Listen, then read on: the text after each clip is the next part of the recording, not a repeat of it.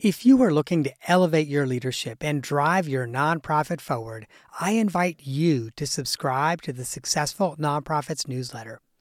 Every week, I curate exclusive, share-worthy content that sparks inspiration, innovation, and conversation. From the latest trends to timeless advice, the weekly email newsletter is your all-access pass to a treasure trove of resources. But receiving the newsletter is not just about staying informed. It's also about getting our best content first.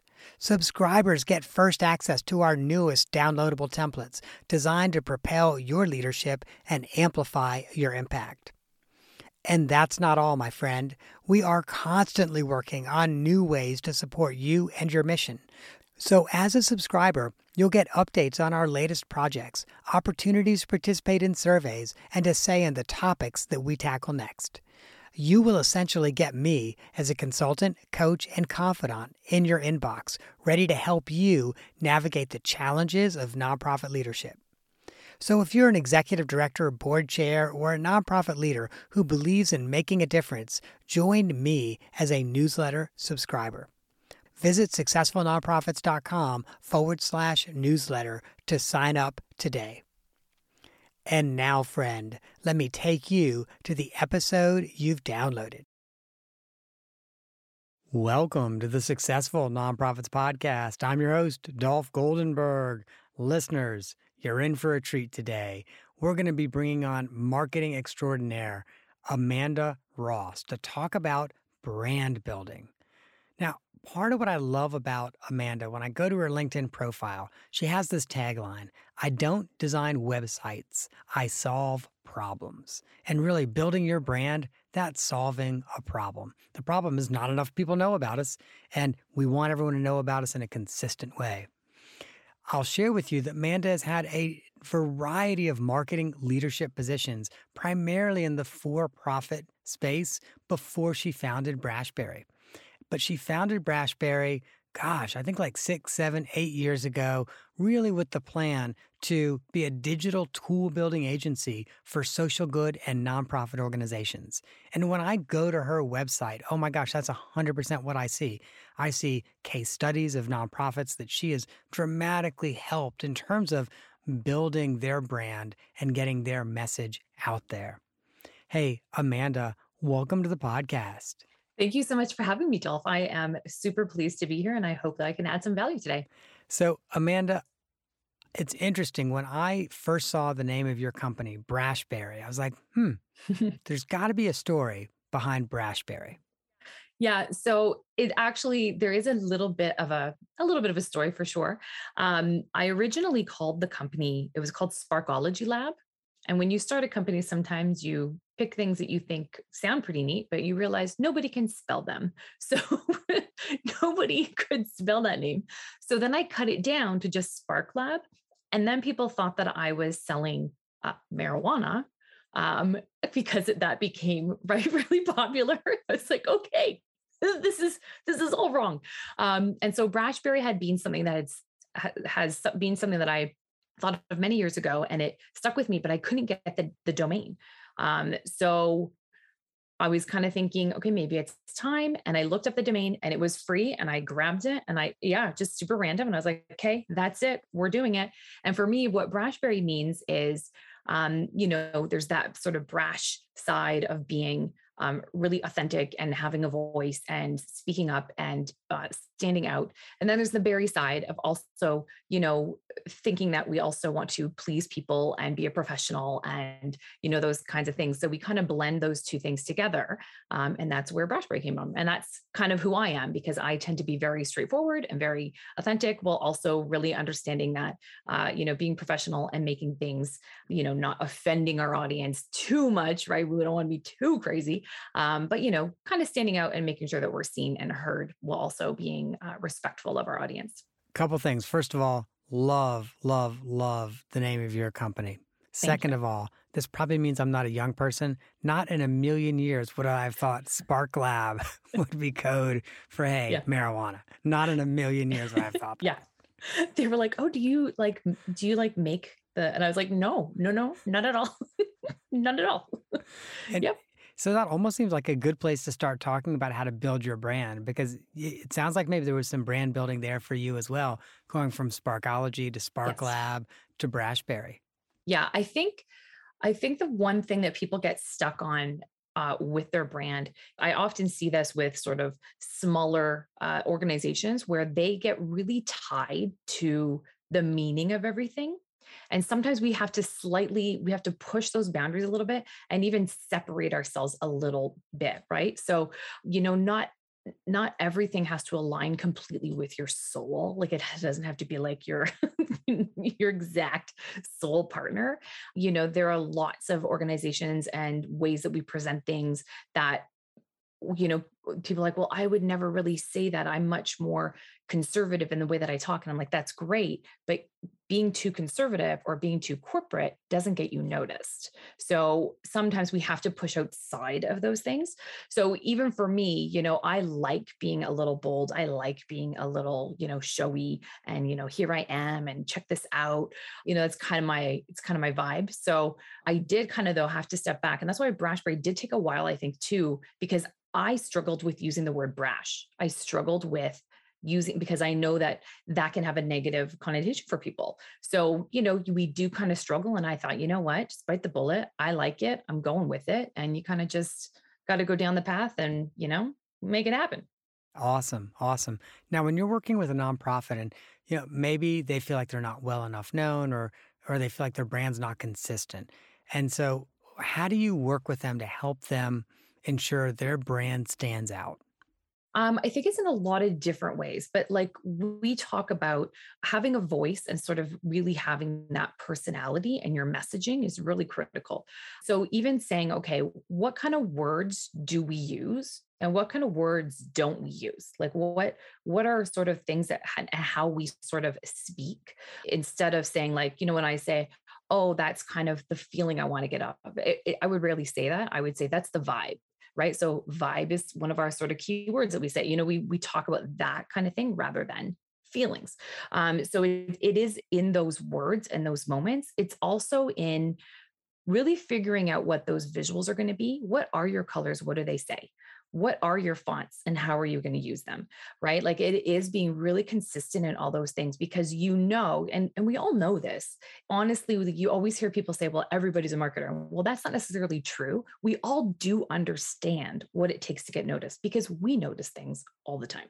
So, what lessons can you take from the things that you've noticed, right? So, if you go on Instagram or you open, Facebook or LinkedIn or whatever your social place is, immediately when something pops up that it's an Apple product. Immediately when something comes up that it's SpaceX. Like there are very specific ways that brands do things.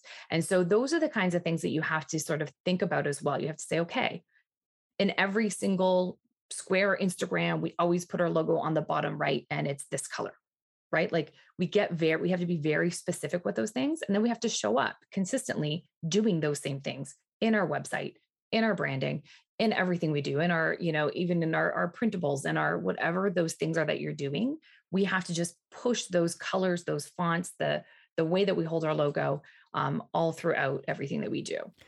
I'll share with you, Amanda, when we start a new engagement at Successful Nonprofits, in our launch meeting, we always say, hey, please send us your brand guide. And Yeah. I often find it interesting how many nonprofits don't have a brand guide. And I mean, not even like a single pager that says, these are our fonts. These are the fonts we use for headlines. This is what we use for text. This is what we use in print. This is what we use online. And here are our colors. And here's the ways you can use our logo.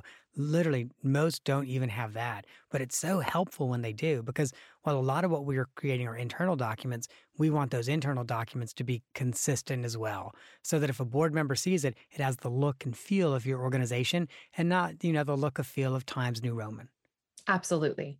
Yeah, it is so interesting and you're absolutely right. And that is it's part of just something we always build for our clients. Like even when we do a web design, like if you don't have that, we're building that for you. We're including that. That's something we have to have because we need it. I can't build you a website without knowing that stuff. So we actually go through a process beforehand and we make sure that the colors are right and that everything, is exactly how we need it to be. So we do build those out for clients all the time because you're right. They don't even think about it. and they don't even know where to start. Like, where would I go start with fonts? And I'm like, I totally get that. And I always say to them, we need two. I like three, I like three fonts. Two are our main things. We like a headline font, we like a body font, and then I like our splash font, which is we use more sporadically, but it's something that it's our standout font. And so I always say to them, look, in Canva, if you have a business account, and I'm not sure about a free account, but Canva asks you, what are your fonts? What's your headline? What's this? What's like it? So you can tell it. You can go to Google Fonts and start searching and looking at different fonts and starting to feel what feels good and what doesn't feel good. The only thing I would say to that is one thing I definitely noticed is I know that sort of handwriting or like hand printing style has become very popular. That is actually very difficult for people to read. And that's something we have to always think about. So when I do talk to clients about fonts, I think it's really important that we think about visually how we're going to read that. Not everybody can read those kinds of fonts. So we have to be really careful about stuff like that. I'll share with you, we have one client who has what I think in terms of their body font or text font to be kind of a difficult font to read. Mm. But also, we don't do brand consulting. So I'm like, okay, this is your font. This is what we're going to use. But every time I read a document then that we produce, I'm like, oh, this is just painful for me to read. It's really Yeah. painful. And it's not Comic Sans or anything like that. But still, I'm like, oh, this is just painful to read. Yeah. And a lot of times they just think, oh, but it's cool and I like it. I get that. But sometimes we have to step outside of what we like again, right? We have to think about who is our audience, who are we trying to reach? And we have to just think about the normal human today and sort of, how accessibility is really important. And we just have to think about greater things than we ever did before. So be careful with your fonts. That's just So if I could just share a quick pro tip, and by the way, I only realized this in the last year to 18 months. So in our work, we end up doing a lot of charts and graphs, especially when we're doing strategic planning, because yes. when we present things to groups, we like to present them in ways that are easily digestible, not, oh, look at this spreadsheet and you figure out what it is that it says. What I recently discovered is, and obviously in PowerPoint, you can create a custom color palette. And here's the deal though, if you create it in PowerPoint, you can also use that same custom palette in Excel. You can't create it in Excel, but you can use it. So then when you make a chart, it's automatically in the organization's colors. Nice. Yeah. That's amazing. Yeah. And that's again, amazing. like I had no idea that was the case, but I just got tired of changing the color in every single chart. And I was like, there must be a better way to do this. There has to be. Oh, I didn't know that either. So I don't use Microsoft products. I haven't used Microsoft products for 7 years probably.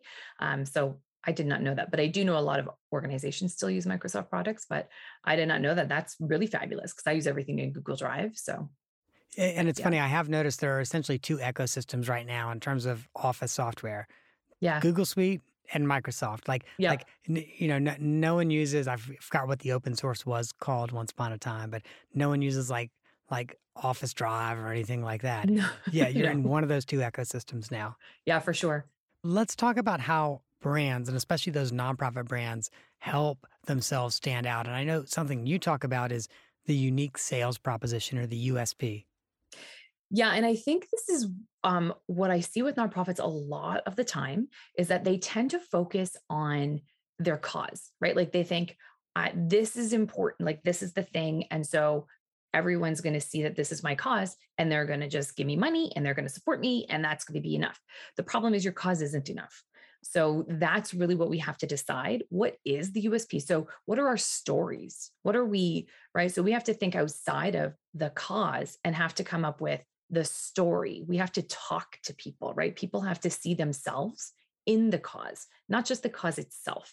So that's what we talk to nonprofits about a lot is like, how do we showcase the true essence of what do you actually do? What is actually going to be accomplished? What can we see in the future of helping and supporting, right? So with my client, the FEC, the Family Education Center, so we did a whole branding around what was their messaging going to be, because that is really what makes them stand out. Their whole thing is, who do you want your child to be at 25? So it makes you as the audience member think, oh, okay, I want to learn who do I want my child to be and how do I get them to be that person, right? So that's what they focus on, in helping you develop your child and your relationships and communication and all of those things, right? So to make that vision of the 25-year-old you think would be an amazing human contributing to the world, how do you make that happen? So that's what we talk about rather than talking about, oh, family education training. I mean, that's right. So there's a very different thing there. We talk about the deepness of what's going to happen. So that's how you kind of do it. This reminds me of a blog headline on your blog that I think I saw and I loved it. It was, "No one buys a drill because they like to make holes." It's true. It's true. You did see that on mine. Yeah, it's true. Because people like when you see any ad, anything, if you are looking at really good marketers, and this doesn't mean you need big budgets, it doesn't mean anything like that. It just means look at these brands that you even invested. There's a reason why you don't buy Nike shoes because they're Nike shoes. You buy Nike shoes because of the feeling it gives you. You're going to get out on the road and you're going to be able to run that 10 miles, right? So it's the same thing with the drill. You don't buy a drill to put holes in the wall. You buy a drill because you want to put up family photos, or you want to, put your office space in the way that you want and put up your beautiful whiteboard or whatever it is. That's why you buy a drill. It's thinking outside of just the baseline. And we have to get outside of that and think about what are the stories that people tell themselves about why they need this thing or why they need to help. And part of what really stood out for me around this concept of, okay, no one buys a drill because they want to make holes. There's also lots of manufacturers of drills. Yep. So, do you just go into your local hardware store and buy the cheapest one, or how do you decide which one you're going to buy? And that's where I think that branding really stands out. Well, absolutely. I mean, look at when you think of ketchup, what brand do you think of right away? Heinz. Heinz, of course. Yeah. You're not, and yet there are way more than Heinz out there. There is a very specific bologna. Okay. It's a meat. I am Polish. So there's a very specific bologna that growing up, we always had. And so you can't get this bologna anywhere else but except at this place called Denninger's. So my aunt, who had come into the family later, so she, married my uncle much later in life. So she didn't know this. So she invited the whole family over, and we're a big family. So she invited the whole family over. She had the meat spread. And my cousin Kelly went up and looked, and she said, "What is this? This is not our bologna." And it is the exact same thing. You know that is not the right thing, right? There's a specific bologna that we buy, and there's a reason that we do it. We trust it. We believe in it. We know it's good, right? So it comes down to those things. Who do you trust? Who do you know? You're going to get the same thing consistently over and over from them. You're not going to buy Heinz. It's going to be different every time. It's always going to be the same thing, right? So it is that trust in that product. And it's the same thing with your stories and your website and your branding.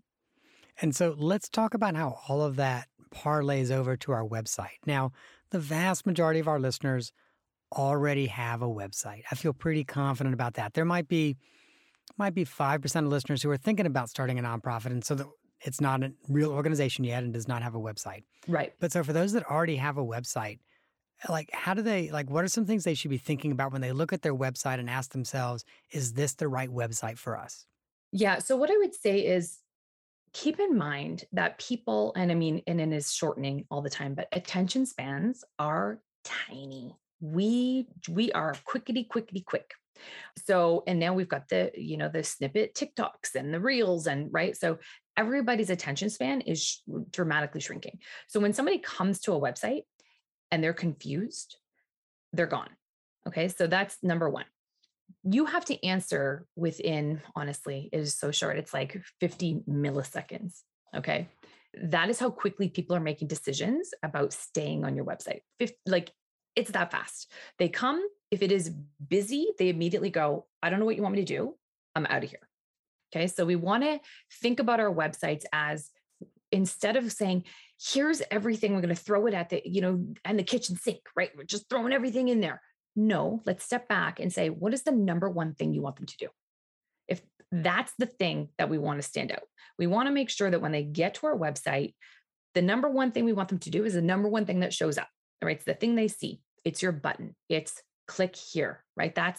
We want to guide them. We want to be the guide rather than just letting them decide how they want to go all the places. We want to guide them. So like if somebody goes to my website, you either go to the case study or you book a call. Those are two things. Yes, there are other things in my menu, but when you go to that page, there are two very obvious things that I want you to do.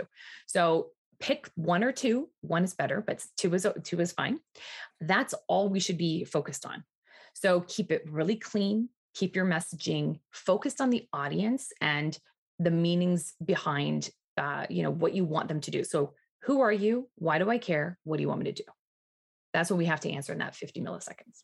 Mm, wow. That's a lot to answer in like a fraction of a second. It is. And that's why your visuals are so important, because people often aren't going to read everything. So that's what those visuals and even what your buttons say are so important. So just having a learn more may not be enough if you have a little bit more of a description above that. We wanted to say, like, get all four now. Then they're like, get all four what? Do you know what I mean? So we want to lead a little bit in that button and not just learn more, because the eye is going to the button. If we're doing this, as I'm just saying, and making it the most standout thing, their eye is going to the button. So we want to kind of lead a little bit with that button. So then they go, wait a second, I need to read this paragraph because now I want to know what this is. So that's something to think about. For instance, like, and even with your coloring, think about your coloring. So my brand colors are, it's teal is the main color. So to stand out, we actually just switched to orange. We were using pink, but now we're using orange. And so we only use orange in the moments that we want them to really pay attention to. We use those on buttons. We use that on linkable text. And otherwise, we don't want orange in images. We don't want orange anywhere else, because it is a powerful color. So, and it's different than everything else. So that's what the eye gets drawn to. So that's something else to think about. I love that. I absolutely love that. Now, I spent some time on your blog. I think I read this on your blog, but the importance of picking the right theme, and just to kind of set the table for it. Most of us no longer go to a web designer and say, make me a website using HTML. No, most of us go to a web designer, or we ourselves use some sort of like content management platform like Wix or WordSpace or something like that. When you say pick the right theme, what do you mean by that? So often what happens, and actually, to be honest with you, we no longer use different themes. We use one theme all the time. With all of your clients? Every single client, and you can see that they're all completely different. And the reason for that is that the theme we use is a skeleton theme, which means it literally has nothing in it. It is empty. And so what we use to do that, because we only build a WordPress, what we use to facilitate the design is something called Elementor. And we use Pro, of course, because we invest in lots of plugins, Elementor Pro, and it's not super expensive. So it's an amazing page builder. And what this page builder does is it allows you to create page templates. It allows you to create your custom headers, your custom footers, and you build all of this sort of in this container area, this theme builder area, and you build all those things out exactly how you want it to be. Like pixel by pixel, I can make it look exactly how I want it to look. Every single one can look different. And so that's what we use, because what we found with themes, if you don't know a lot about this kind of thing, then you often will buy a theme because you're like, oh, wow, that looks great. Okay. But if you're going to buy themes, if you're going to not do what I do, because what I do can be complicated if you don't know how to do that stuff. So if you're going to buy a theme, what you need to think about is A, where are you buying it from? Are they reputable? The person who created this, do they have a large audience that has already purchased this? Okay. We want to look at reviews. If there's 1,000 reviews, that's great. However, we actually want to look at the reviews. Okay. It's really important to not just go, oh, there's 1,000 reviews. Great. This is a good one. No, people can buy reviews today. So what we want to do when we look at those reviews, we want to make sure that the reviews are saying more than love this theme, great theme, really great, recommend to anybody. Those are not reviews. Okay. Those are irrelevant things. We want to see reviews where they're actually a sentence or two, and they're actually saying something good or bad. They're actually saying, oh my gosh, I put this on, and they're explaining a little bit about what happened. Those are real people that have real stories to tell about using that theme. So that's really important. I would also say, look at when was it updated? If it was updated 4 months ago, I probably wouldn't recommend that theme, because WordPress updates so often, and it's super important to keep those things updated due to security issues. We're getting, they get, as you know, malware, hackers, all that kind of stuff can happen. So we want to be as close to the date that we're, purchasing that theme as possible.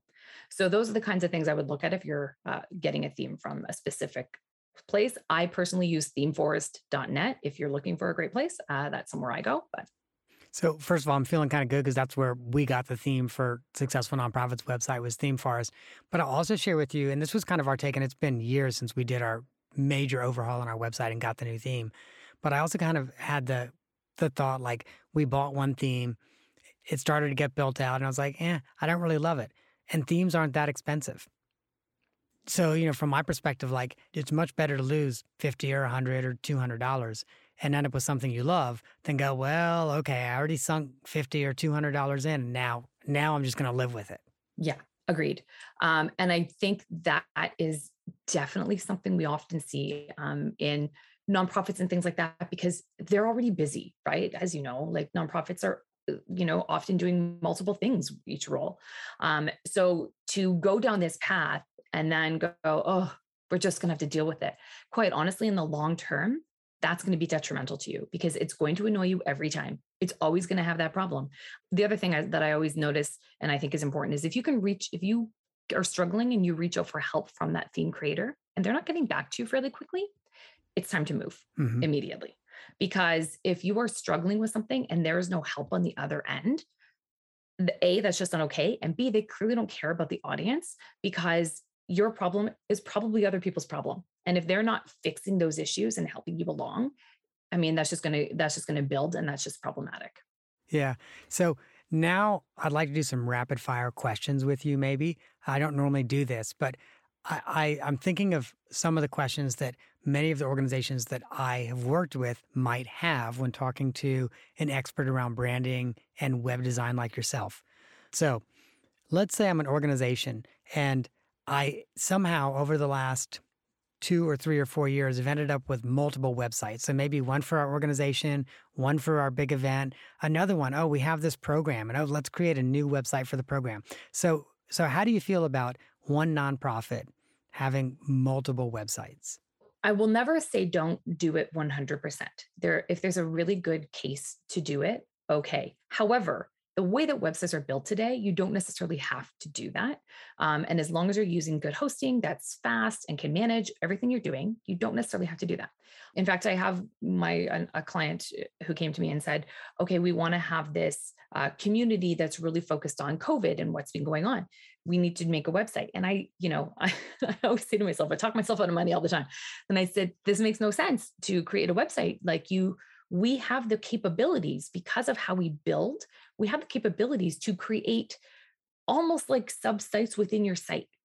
So you can manage all those things. You can have events on your site. You can have full landing pages that have no headers, no footer, like create them exactly as you want. So the capability of one site is absolutely the way to go because it can be incredibly confusing for people to go to multiple sites. On the flip side, to manage all of that just seems crazy to me. Like I just go, oh my goodness, now you're having to update multiple sites on plugins because here's the thing, if you are not updating your stuff, you are opening yourself up to security issues immediately, and you're opening yourself up to things not looking right, things starting to not work. So we have to keep things maintained and we have to keep those things updated constantly. I've actually trained all my clients to go in once a week on Monday and just update your stuff. They're like, what if my site blows up? I'm like, your site won't blow up. And even if it does, we pull backups. So we can always fix it. It's always fixable. Don't worry. So they feel comfortable doing that now and it's fine. But you don't want to have to be logging into this site, then that site, then that, like it becomes too much. It becomes overwhelming. And if you do an event one time, do you really need a whole website for it? Like if it's a sort of a one-time thing and next time you're going to change the whole branding, the whole look, because often, when we do events, we do that. So now you got to rechange everything in this whole site where if we did it on our own site, you can just sort of create a whole new page that's really focused on that event or whatever it might be.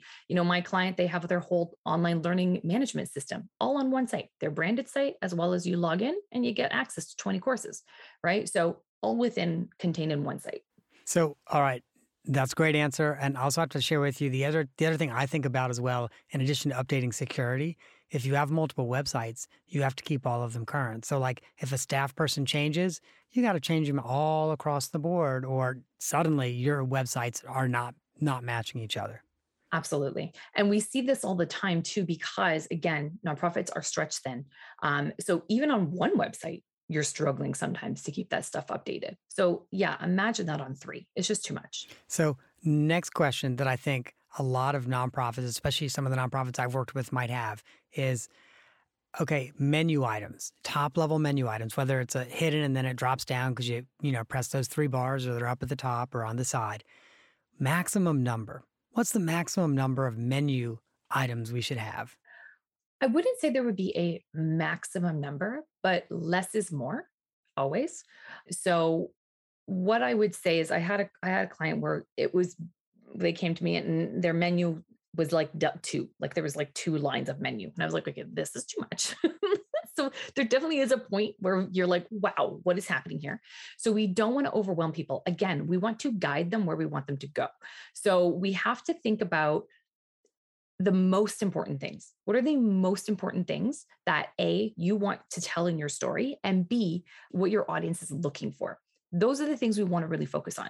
So, those top level things, I mean, you want to tighten that up as much as you can.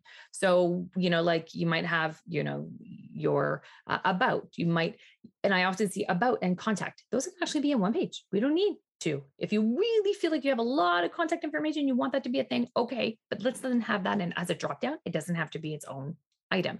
If you have a bunch of services, even within your services, can we categorize some of those things together and have sort of a secondary, sort of spider web of things coming off of those? So yeah, I think definitely there is a point where it gets too many, but the most important thing is just really thinking, what is the journey I want to take my user on? What is the story I want to tell? And how do I get them to what they need as quickly as possible? And it is not by having 50 things show up. People get overwhelmed with choice. So the less choice, the better. Mhm. All right, I've got two more rapid fire questions for you. Okay. All right, my nonprofit has a blog. We've not updated it in 9 months. Should we just take it off the website, or what should we do if we don't have the bandwidth to actually be regularly putting up new blog posts? So blogs are really great for SEO. I personally think if you've invested time and energy and you were doing pretty good before, you don't necessarily need to create new content. Go back to that content, right? Start pulling out new stories from that content. Okay. So just because you wrote a blog, you're like, oh, I wrote that blog 2 years ago, so can't talk about that again. Of course you can. Of course you can. So maybe go back to that blog and even just do an update on it. Right. So you're actually just updating that same piece and just at the top saying updated with today's date. And now it's a refresh, new, pushed out there to the world. So that's one way to definitely do about it. I definitely wouldn't throw that content away. I mean, I think if you've invested time and energy in something, I can't imagine just going, well, we'll just chuck that out the window. I mean, that seems crazy. So definitely look at ways you can update that. Or even if you've talked about something, can you do something where it's like, okay, in this topic, I could actually break that down into 4 things. Could you just maybe make small mini blogs over 4 weeks that are, 1, 2, 3, 4, boom. Now you actually have new content out of an old piece. The other thing I'm always like, wow, nonprofits are producing content all the time. They just might not realize they are. So like, for example, they write a grant report. Hey, that could be a blog post. Our program funded by Kaiser. Here's what they did in the last year. Like, we produce content all the time. We just don't realize we could reuse it on our blog or somewhere else. Absolutely. And I think too, like people get hung up on, well, I'm not really a writer, or we have to pay somebody or whatever. You know what? There are tools out there that you can use. There is something called Otter. It is an app, OTTER, and you talk into it and it types it out. It's like magic. And then you can just export that. I send it to my email address, and that I've got this text file that now I can copy and paste, kind of rejig a little bit, change an and ah, add a headline, boom. I have a blog post. I'll also share with you, because I work and live in an all Mac environment. My Mac does that really well too. No other technology needed. All I need to do is press dictate, and suddenly it types everything out that I say. For sure. And even Google does that. If you're in Google Docs, same thing. So there are lots and lots of tools out there that you can use to make it way easier for you. So my last rapid fire question. I have a nonprofit. We've got an amazing website. We really like our website a lot. But someone in our organization feels like maybe we should be changing the text on our homepage and our other permanent pages periodically. Should we be doing that? You mean the words? Yeah. Like actually changing the messaging? I'm not opposed to it if there's good business sense to doing that. But Google always likes new things. Sure, Google likes fresh stuff. But I wouldn't change your core messaging. So I would be okay if you were like, oh, we want to, showcase this month and showcase this. Yeah, I get it. If we're showcasing particular things or particular content or events or a new online course or whatever that might be. That's great.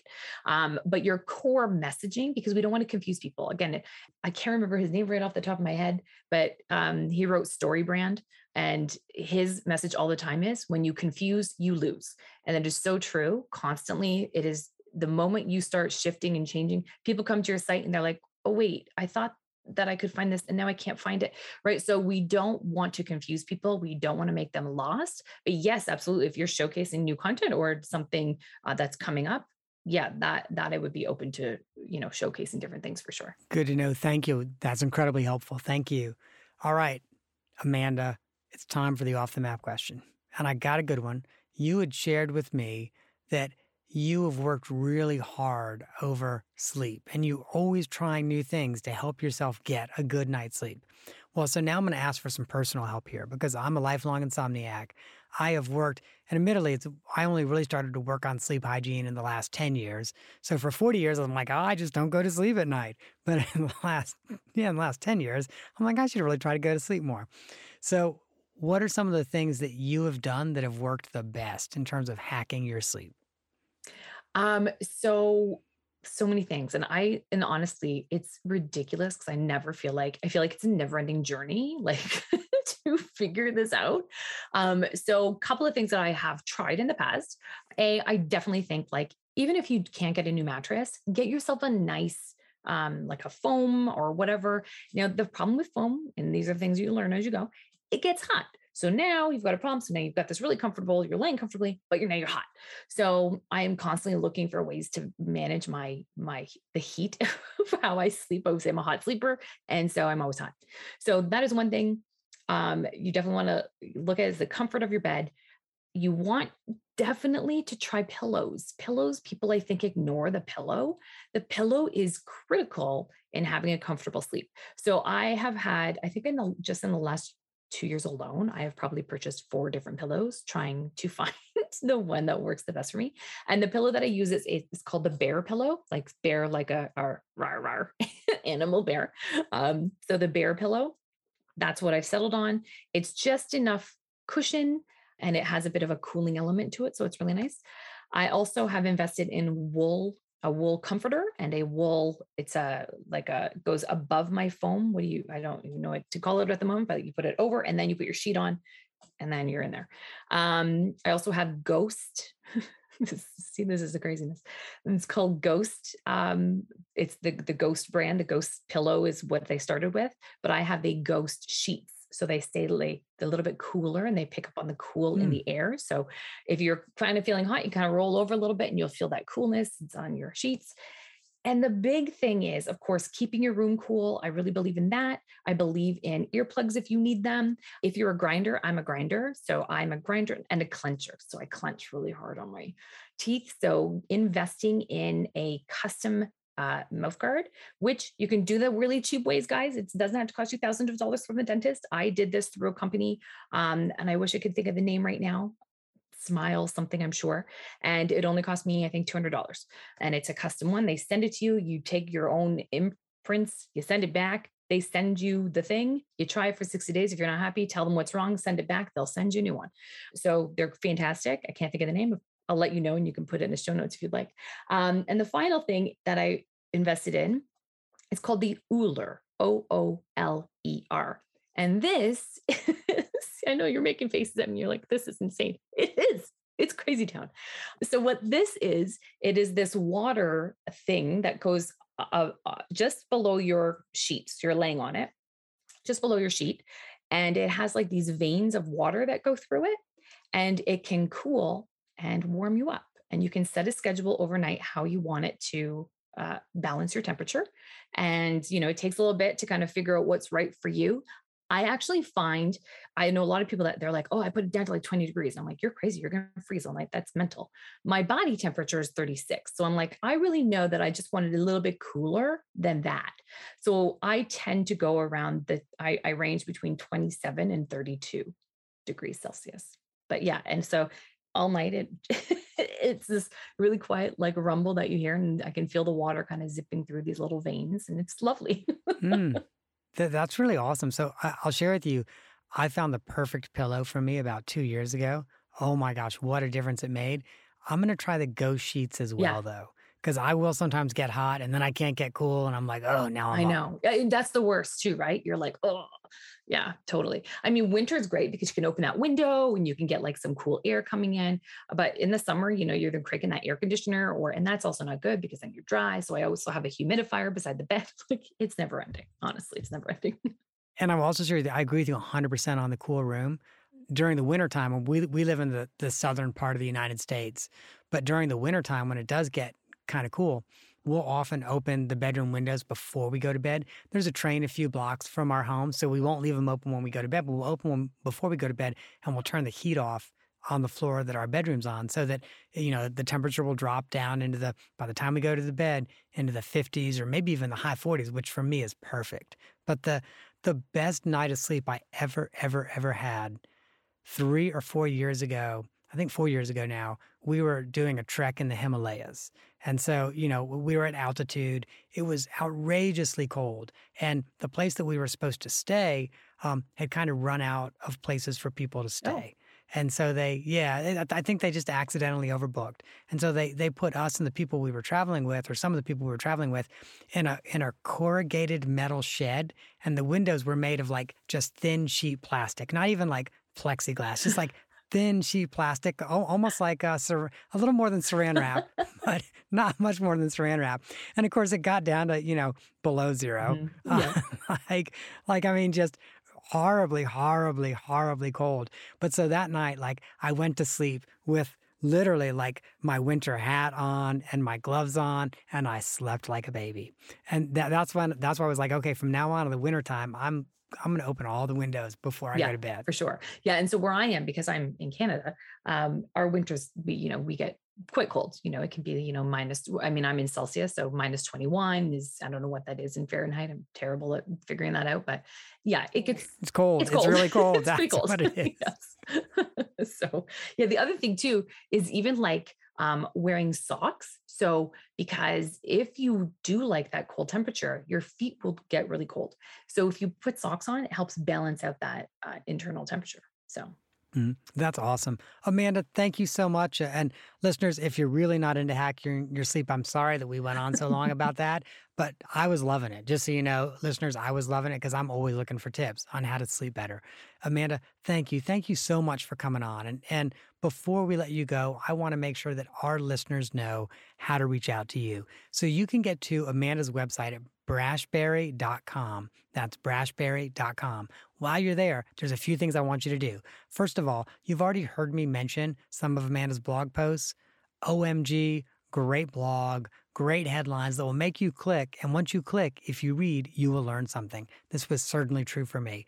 Also, while at brashberry.com, you can also find the case study that she had mentioned about the Family Education Center and how they helped FEC grow their website traffic by 73%.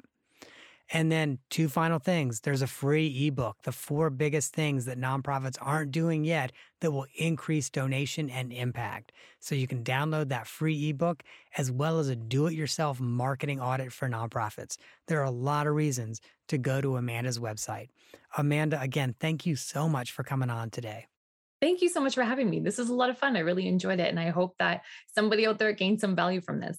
All right, listeners, if you missed that, maybe you're on the subway or out for a run, don't worry about it. Go to successfulnonprofits.com and you can get brashberry.com, which is Amanda's URL.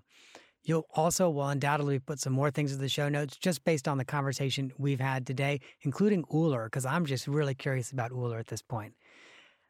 And listeners, if you have found this episode informative, if it has helped you get some insight, there's 2 others that I think you should definitely listen to. The first is How to Write Effective Copy That Gets Noted with Nikki Krozik.